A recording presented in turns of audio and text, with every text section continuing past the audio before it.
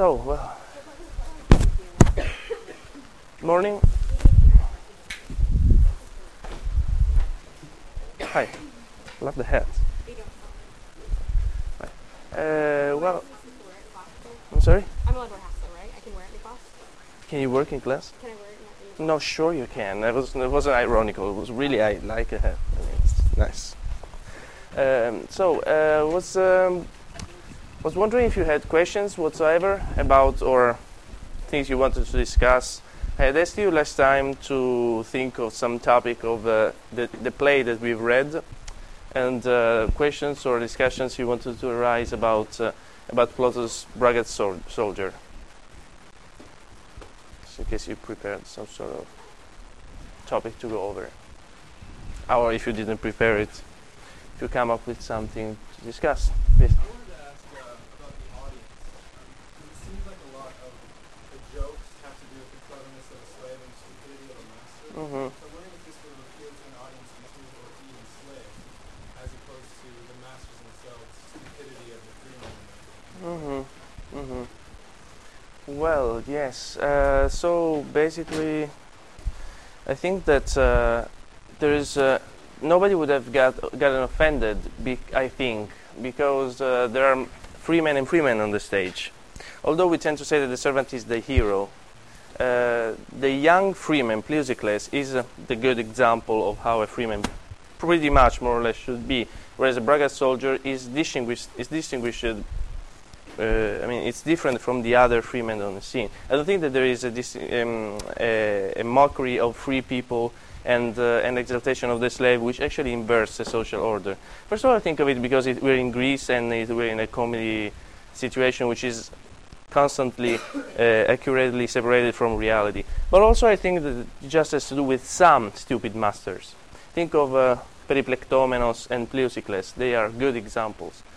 And Pleusicles, I think, is the one who saves the fatherland in particular, because he's the one that, even talking with Periplectomenos, he reasserts the values of Roman society. Although I see how these social questions about the drama may be important in a society where slaves used to be there and probably used to be part of the public, of the audience. It seems to me in general that lower class citizens, I'm thinking of the dynamics between rich and poor people on the scene. Farmers are often mocked, but farmers tend to be poor in Roman society, we can think, but not necessarily. First of all, the farmers wouldn't necessarily be there, although they would come to Rome for the festivals.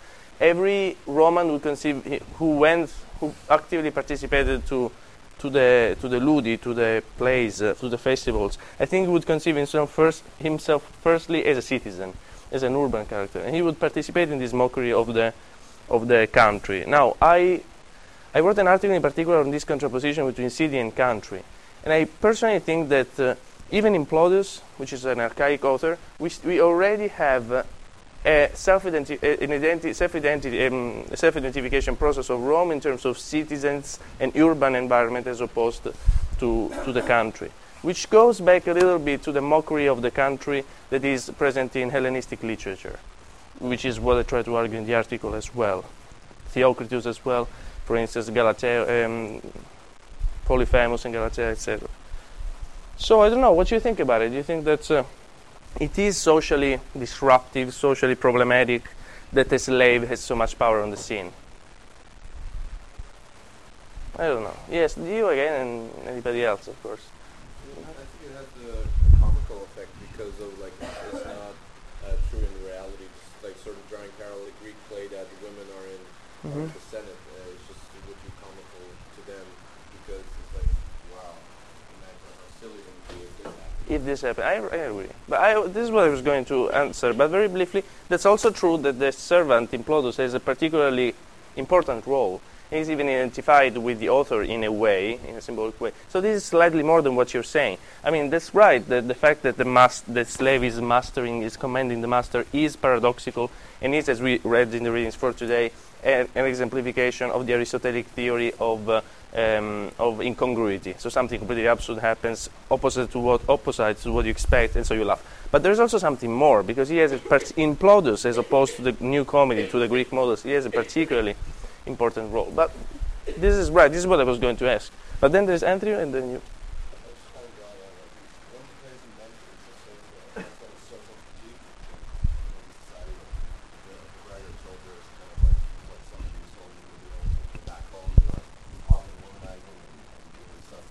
Womanizing is a nice verb. I didn't know it.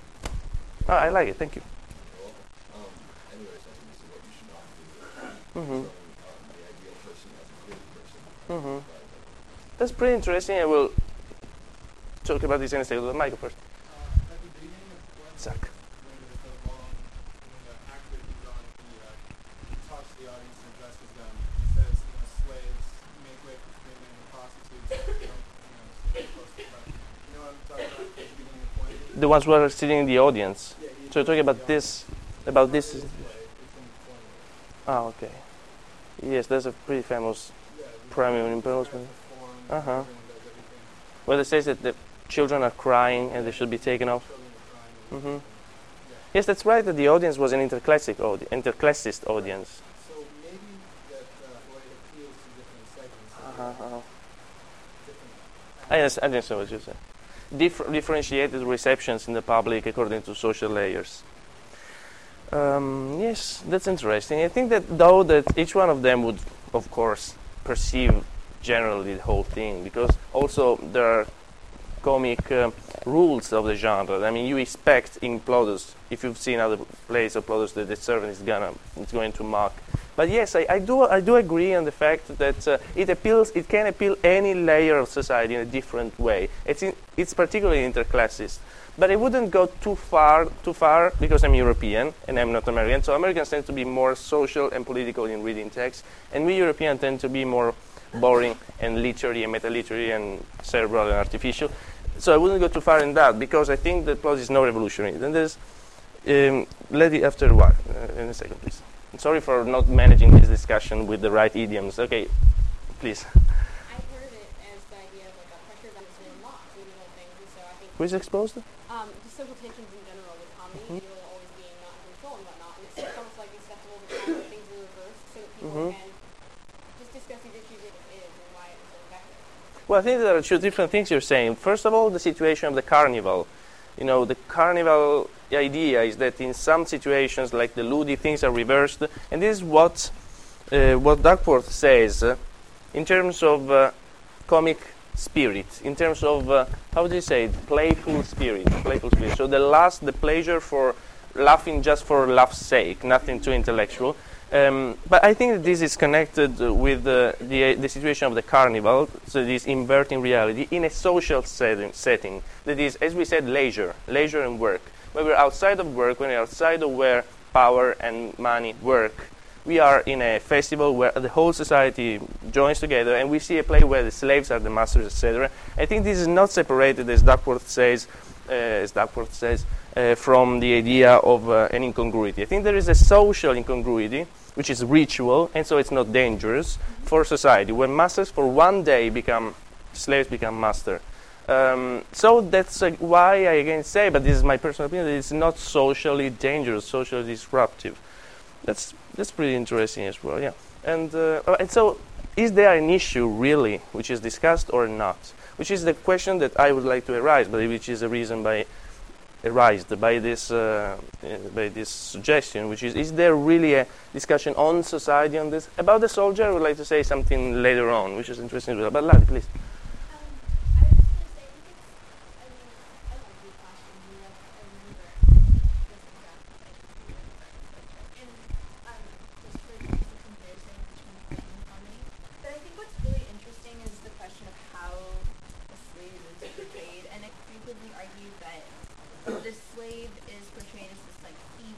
Overall negatively, because he's this thieving, sort of deceptive, deceiving individual who's just kind of manipulative. But like last time, I think we discussed like the Homerican artist in Homer. Soldier, huh? And I mean, I think what's interesting is glorified and thinking No, there's a better way, but he is in some ways celebrated or by something. audience. Or like I think the audience can't, because really what it is intelligence. It intensifies it. The section is really just like really interesting. As a kid, in the end, I think it's a favorable portrayal. Even though he's whatever. He's of course deceptive. Like, Sure. I think that in the end, deception is not something in that time that mostly. No, I think I get your point. I think I get your point. Thing is that first of all, I would even enhance your viewpoint, saying that it's not only craftful. It's particularly craftful being a sort of dramatist, and we are within literature, so it's particularly possible. What you're asking about, what you're suggesting actually about Odysseus, is very interesting. In ancient Greece, we had two different figures which were often contraposed, which are Odysseus and Ajax. Ajax, I say it with the Greek pronunciation, you probably write it with J, so you probably say Ajax. And Odysseus. Now, Ajax is the typical Iliad character, and Odysseus belongs to the Odyssey, of course. Well, both appear in the Iliad as characters having a role. As you're saying, what actually moves the action, what actually solves the action, is the trickery of Odysseus. But the two conceptions of human quality and virtue were problematized in ancient myth in an epic episode, which was called the duel for the arms. So I don't know how it was armorum contente. I don't know how it is in English. Okay, the duel. What do you say in English? The strike, the dispute for the arms. For the weapons, arms. The idea is that Achilles dies, and his arms has to be given to some other hero, which is a big honor. And the two heroes who pretend they are worth, they deserve those arms are Odysseus and Ajax, and they contend with each other. This topic is very, very successful also in Roman tragedy, and it's taken away. It's worked in Latin literature pretty often. The idea is that they represent two different forms of human accomplishment. The cunning, trickery one, intelligence, not bravery, which is Odysseus, which is more rational. He has his feet on the ground. And Ajax is the pure hero. He's tough. He's not caring about danger. He's not even trickery at all. He's a one-track mind person. And eventually Odysseus gets the weapons, and Ajax feels he's deceived, feels that justice has been how do you say, defeated in these disputes. So yes, I do think that in the ancient world, there's even this Greek tradition of the cunning hero, and in some contexts, this can override some sort of artificial, abstract, purity values. And I do think that and I'm not the only one, as far as I can recall, who claimed this parallel between the servant and the Odysseus and Odysseus kind of intelligence. Interesting. Anyone else? I killed the discussion with my long digression. I'm very sorry. But please, let's make it revive. Yeah. I have a really stupid question about hair. I mean, Douglas says that all the slaves have red hair. Maybe. Sure. It's not true. And I'm wondering, do you have any say on this? Is that true? And why? Is it because of creation, or what's the point of the... No, honestly, I had never came across this issue so far. This is the first time I hear that there was this sort of physical characterization. Ethnical characterization? I don't know. I don't really recall. Well, the only hair characterization I know from my readings, from poetry and from some prose of the Augustan age and Republican age, is between the blonde men and women, especially women, and dark hair. I mean, the Greeks conceive themselves as dark-haired, but ancient Greek literature, the divinities are blonde, just because they're different. Well, this is typical, they're fooled by, and often the Latin women, like the elegiac mistress, is blonde, fulva, and this is Ovid even says that many women dye their hair, and he's very angry about that. So this differentiation, blonde, dark, I knew it as an ethical differentiation, and the blonde is considered somehow normally sexually attractive, and goddesses obviously are this form of idealized woman. I didn't know about red hair. I mean, there is this word in Latin. Could it be just because a lot of the slaves came up north and a lot of like Mhm. the like tribes up there have red hair? Could be. Well, I'm wondering myself because I think we are in the 3rd century AD, BC, and so. What just strikes me as weird, because if you look at like antebellum South, we all know that the slave character, all know about that. But with these like possible red-haired slaves, it just struck me as really strange because we don't have anything like that in our culture when we think about redheads. I was just curious about that and why it would have been. Redhead people. Oh well. Okay, the conception of slavery and social differentiation is very variable historically, and I've heard that if I came to the United States, like my grandfather came in the end of the 1800s, I wouldn't have been white, for instance.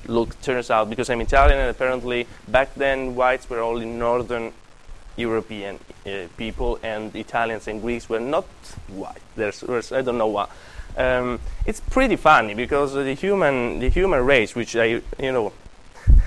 Einstein, when he entered the United States, he was asked to write down his race, and he wrote human. And when I applied to the APA, American Philosophy Association, they asked me for the race. I was very tempted to write down human, just to feel intelligent like Einstein. But he had also guts, because I was jeopardizing my, admission or whatever, so I didn't do it. And with my highest shame. Yeah, I think that these things are so much socially variable. Of course, the so-called race, which I really don't like. In Europe, we don't use that word at all, because I've learned at school that they're just a human race. I mean, we don't have races like in dogs, biological, but whatever. There's a biological basis for that, but the real thing that we are affected from is not biological at all, but it's completely cultural and social. So the fact that we don't have such things, yes, but we do have biases and prejudices based on our perception of race. And so these comparisons are basically impossible. I don't know. The answer is I don't know, of course.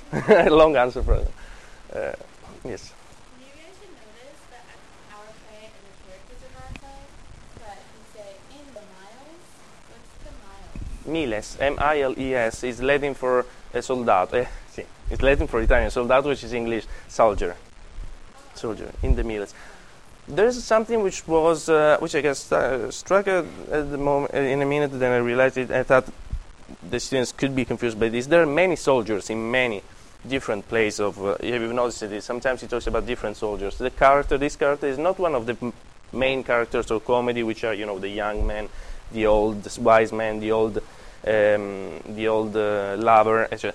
But he is a recurrent character. He's not a standard character, but he's recurrent. Other questions?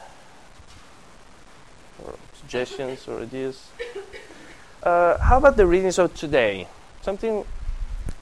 We could try to go over the readings of today, trying to compare that, to use this higher knowledge, theoretical awareness, to apply it to our play.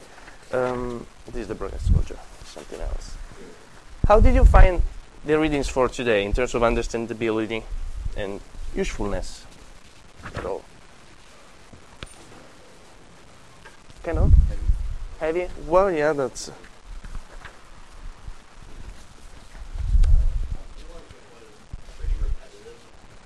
Really? Well, I mean, they brought up new points and different perspectives on it, but more or less, I think, as far as that guy, I think summarized Aristotle's theory. And then they were saying that the most sophisticated modern techniques you can use are really just more specialized branching out things that Aristotle already summarized. I do agree, yeah. Now that you tell me what I meant. I did like the breakdown of how Plautus tended to use things and parents and joint chords. But as far as just naming different philosophers and restating, they all pretty much agree with each other. It did seem a little repetitive. Yes, and I forgot one thing. I wanted to give you a quiz today. I said, let's wait that anybody comes to class, and here is the quiz. I'm sorry. Well, yes, let's make this quiz in 5 minutes, and it's really nothing special. Thank you. And then we talk about the readings. Oh, okay. Please. Yeah, one of those. Here.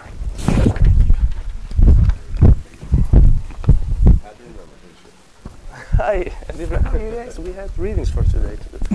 Okay. Please pass them over. you have leftovers? Give them to me. Thank you.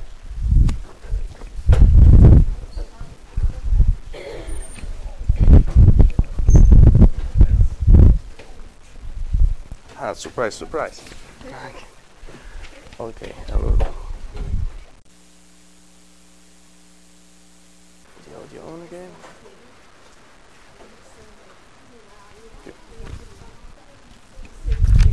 Okay. How was it? Of course, Massimiliano Licastro is a good friend of mine in Messina. He's my age. Scholar is maybe too much, but he studied Stoicism. And that's why the Stoics were returning, although they have nothing to do with the readings whatsoever. But they had to do with each other. Like Massimiliano has studied Stoicism. He's written a 500 pages dissertation that he suspects his advisor hasn't read.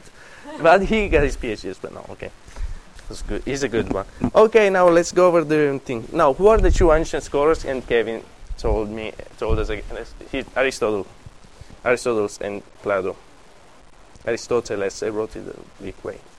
According to Cooper, Aristotle's theory of comedy. So the Coecelinian tractate is a precious testimony for Aristotle's theory of comedy. Do you remember why it's so important for us to reconstruct something about Aristotle's theory on comedy as opposed to tragedy? It didn't survive. What didn't survive? Mm-hmm. Cooper is the guy who wrote it. The ancient source is the Coecelinian tractate.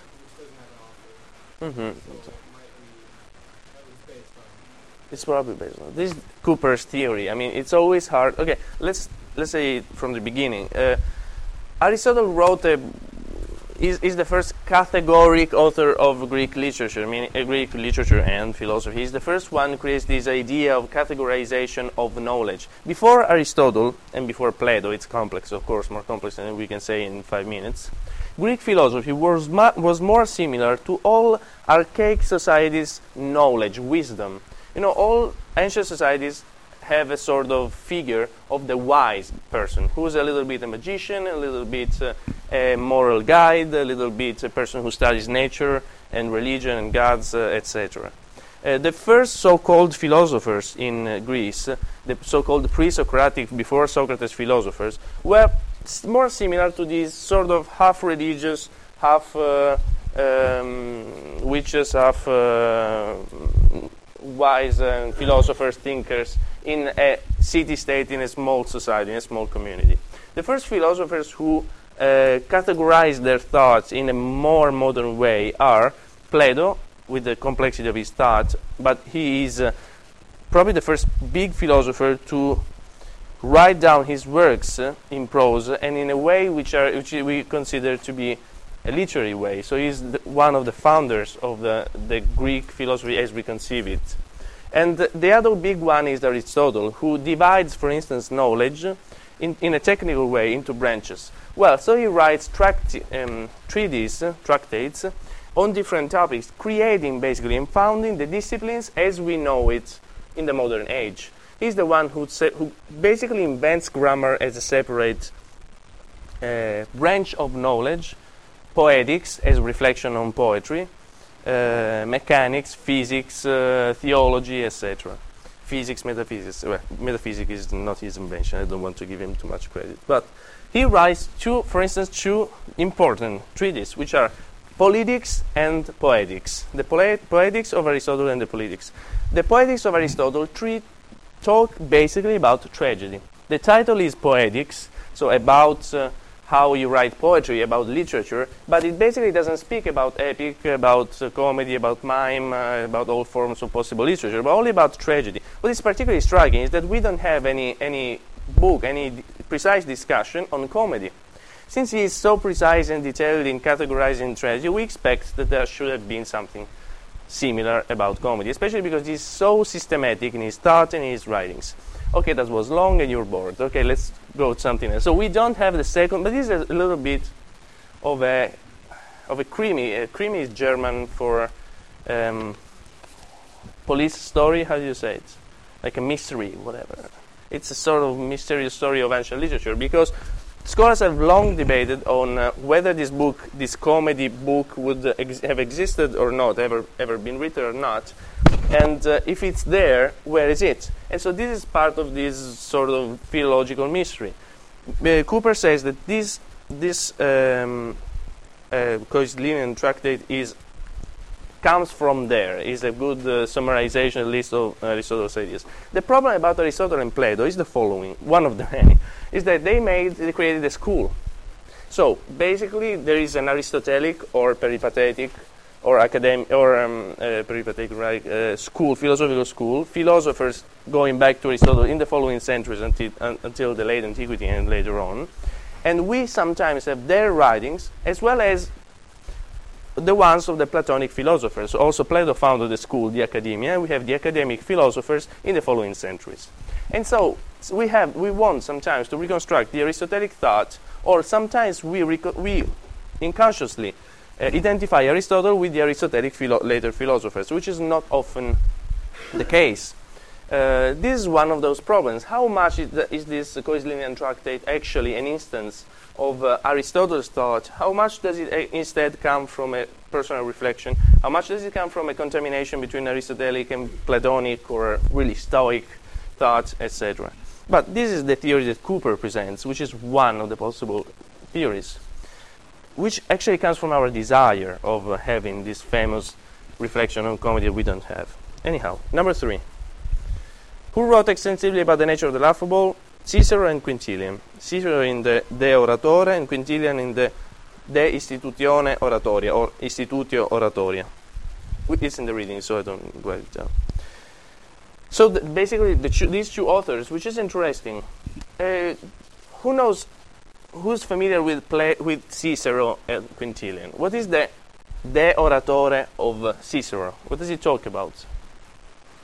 It's in English. It's about the orator. Speeches in public. So his interest is not about comedy, but it's about oratory. Now, in the Roman culture of the Republican age in particular, but also I would say in the whole Principate at least, until late antiquity, the main skill for a person who would enterprise a public career was to be able to speak in public, to create a critical speech. This is, in my European eyes, pretty similar to what happens in America, where you all write papers, which we don't do in Italy. We have oral examinations. I've been told by Professor Blank, by people I've been talking about it, that writing papers is important because it builds up your critical skills, it helps you improve your critical skills and your ability to build up a critical and a creative and documented discourse. You know, it's not only reading and passively absorbing, but about recreating a discourse. Same thing in the ancient Rome. It was considered fundamental that a learned person who would take part in the public life would be able to learn about philosophy, about the topic, and build up a discourse. So much of the higher education in ancient Rome was dedicated to oratory, meaning to be able to deliver public speeches. You know, this is not the case in our society, so it's something I always found pretty funny how we consider very important the things that we do. If you're not able to write a paper, it's very bad, you know? It's fundamental. But in Italy, you don't have to write a paper at all. And in ancient Rome, it was fundamental that you were able to build up a discourse in public. Whereas today, I know people who have jobs in the university who are not good at speaking in public, like me. But still, you know, they don't have oratorial skills, but this is not considered fundamental. Then again, the theories of education, that is, what is fundamental to build up a person, a learned person who must have a role in society, changed and vary socially very much. But why am I going through this path which has nothing to do with comedy? It has to do with comedy because the reflections that we have in Rome about comedy and the laughable are into texts which are, I would say it's a little too much, but textbooks about how to become an orator. De Oratore, it's not a textbook, it was used surely in the school, but it's a treatise on how the perfect orator should be able to speak in public, you know, in court. And De Institutione Oratoria, or Institutio Oratoria, it could be translated like oratory education. So then again, how to build up a person who can speak and write correctly. And so comedy is a part of it. Then again, the reflection on comedy and the same idea of laughable, of comic spirit, passes through different cultural environments and takes different forms, also literary forms. Okay, according to that works. Well, in the modern age, as Kevin was quite correctly saying, the point of view of this guy, Duckworth, who is a classicist, is that everything else boils down to the two main classical theories, which are re-elaborated, he says, but we should recount to see if it's right. I couldn't say, honestly, if his harsh judgment is right. He says that the modern theories are the theory of superiority and the theory of no, I'm reading the wrong. And the theory of incongruity. The theory of superiority in modern times is retaken, he says, or modern philosophers would say, is invented by Hobbes. What does it consist in, people? The theory of superiority. The audience has an edge on either the moral characteristics of the people or the plotline itself. Which is the public knows something that the characters do not know, as we were saying before. And this gives them some sort of pleasure. So, the following question, satisfaction. So you are happy because you feel better. Okay, whoever of us, Homer Simpson is built up in such a way that whoever of us is better than Homer Simpson. Well, what I'm always struck from is that the Simpsons do not have a positive character. And I had a discussion about this summer in Germany, in German, and I lost the argument because it's really hard to argument about this in German. And but I had a point. The only good character to me is how is it? Lisa. No, Lisa's not. Aha, you are like the German people. I suspect that Lisa is alienated from reality, too intellectualistic, not effective, and doesn't have any understanding of what's actually going on. What do you remember? Okay, oh no, I shouldn't be talking about this. That episode in which Lisa tries to help Mr. Barnes to convert his industry into some sort of recycling industry, and it turns into a major ecological disaster. Like, she is a parody of the liberals, basically, of us. Sorry? Who's the good character then? Oh, the child, the little child. Oh, come on, she shoots with the birds. She doesn't speak. Sorry? Sorry, I gave it away. And say it again. She shoots Mr. Burns. I mean, like. Does she? Well, this is a point for her. But another point that she has is, here we go. You're right. And she cannot speak, but she solves the situation. Can you recall this? She always solves the situation. She comes out at the last minute, and everybody doesn't know where she is. Where she is? Ah, here she is. She's throwing a rock on the bad guy. Okay. That's what I'm thinking of. But then again, I don't know. The Germans beat at me on this. Okay, whatever. So as I'm saying, the comic characters must be built in such a way. Okay, Homer is the perfect character. Homer has no quality whatsoever. He is not even a good person. In the movie he is, but the movie had to sell tickets. And, he's not even good-hearted. He's just egoist. The point is that we all feel much better than Homer. We all mock Homer. Although there is a very interesting social phenomenon, which is the identification with Homer, which is, the T-shirts. And friends of mine who imitate Homer and think of themselves as Homer in particular. But then again, I have a friend of mine who was very proud of this. As I'm saying, there's this sort of superiority, okay? We all feel smart when we see The Simpsons. And this is something that appeals the heart and not the mind. This is what Duckworth says. And this is what Hobbes says as well. No? This theory boils down to which ancient philosopher? So, sound effects. Which ancient philosophers? This is kind of tricky, but it says in a way. Plato or Aristotle? Plato. Plato is influenced by Socrates, of whom he is a pupil. So it's also hard to distinguish which features of Platonic philosophy come down from Socrates and which one are Platonic, and to assess the actual thought, philosophical thought of Socrates is hard because Plato is one of our sources. And Plato talks about his maestro, his teacher, but it's complicated. All right. Socrates used to have this theory, which is called ethic intellectualism. Ethic intellectualism meaning broadly that those who are evil or do the evil doers, the wrongdoers, I like this one, wrongdoers are wrongdoers because they do the wrong thing, because they think it's right. Whenever we think that something is right, we do it. That's how we work. Now, we think, okay, this is the good thing to do and we do it. But if we have a false understanding of what is right, so if we are intellectually weak, if we don't understand what's good for us, we go for the wrong thing. So intellectualistic ethics, because our ethic, our good, well-doing, and they're doing good things or bad things, depends on our understanding of what is good. So Plato takes this theory and says basically that a philosopher who takes out from you your own knowledge, the right knowledge of what is right, will make of you a good person, which is basically the basis of Western education at all, because we are learned about things, about understanding the world. And the idea is that this will make of us better people, whereas ignorance makes us worse, which I think pretty much. I have good examples. I have good examples of very learned people who are wrongdoers, but especially in the academia. But in general, this is the idea. So this has to do with comedy as well. Look, we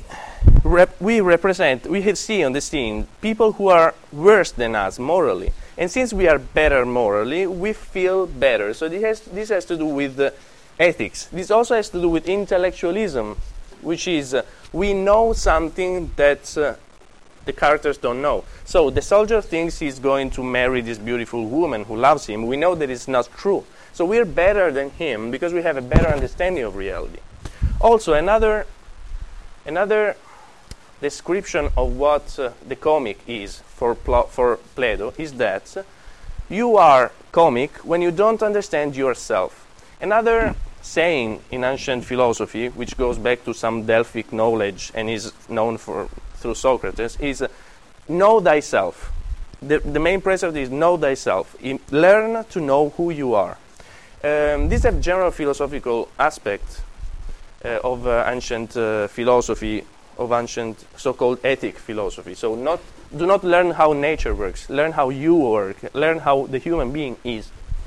This has also an effect in comedy, because the characters which are comic for Plato are the characters who don't know themselves. Not only they don't know what's going on around, they're ridiculed, but they don't know themselves. Who's a good example of a character who doesn't know himself, and that's why he's funny in our comedy, in our play?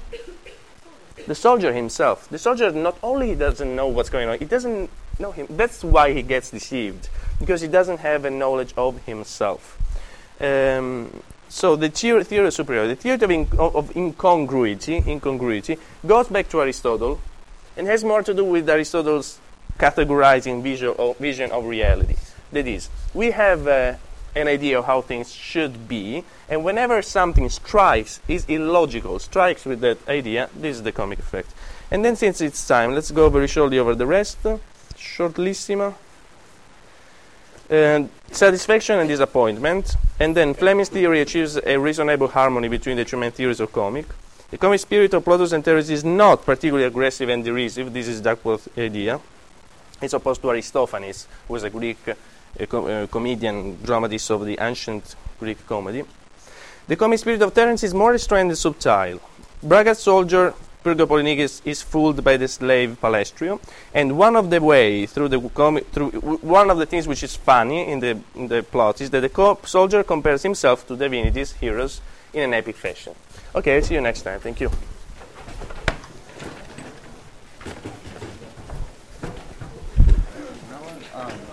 In your office hours at all today? Sure. Thinking about coming by and just running through my idea for the paper. Okay, cool. And, so after 3? At 3, right at 3, because at 3:30 I have another one. I'll see you later. Bye-bye.